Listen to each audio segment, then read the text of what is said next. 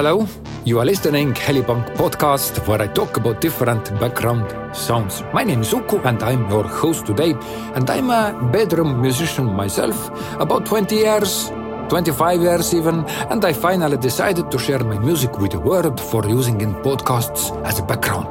Today I want to talk about different background music and how this background music influences your talking.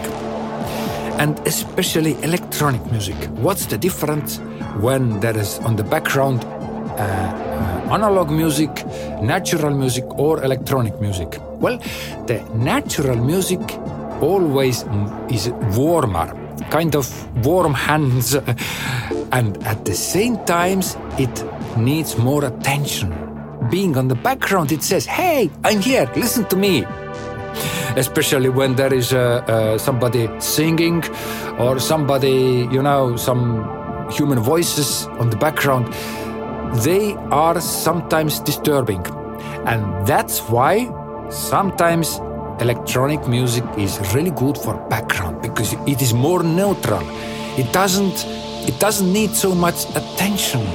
And it gives you, it lets your voice to shine. Now let's hear the next one. And I do like electronic sounds, but sometimes electronic sounds could be too made from some kind of templates. So I don't use never templates when creating music. This one.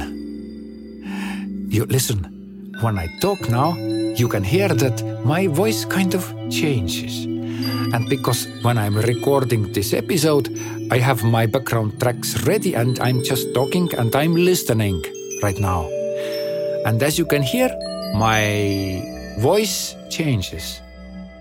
Because I'm kind of walking in an electronic imaginary forest where is really beautiful, but it's somehow a little bit dangerous.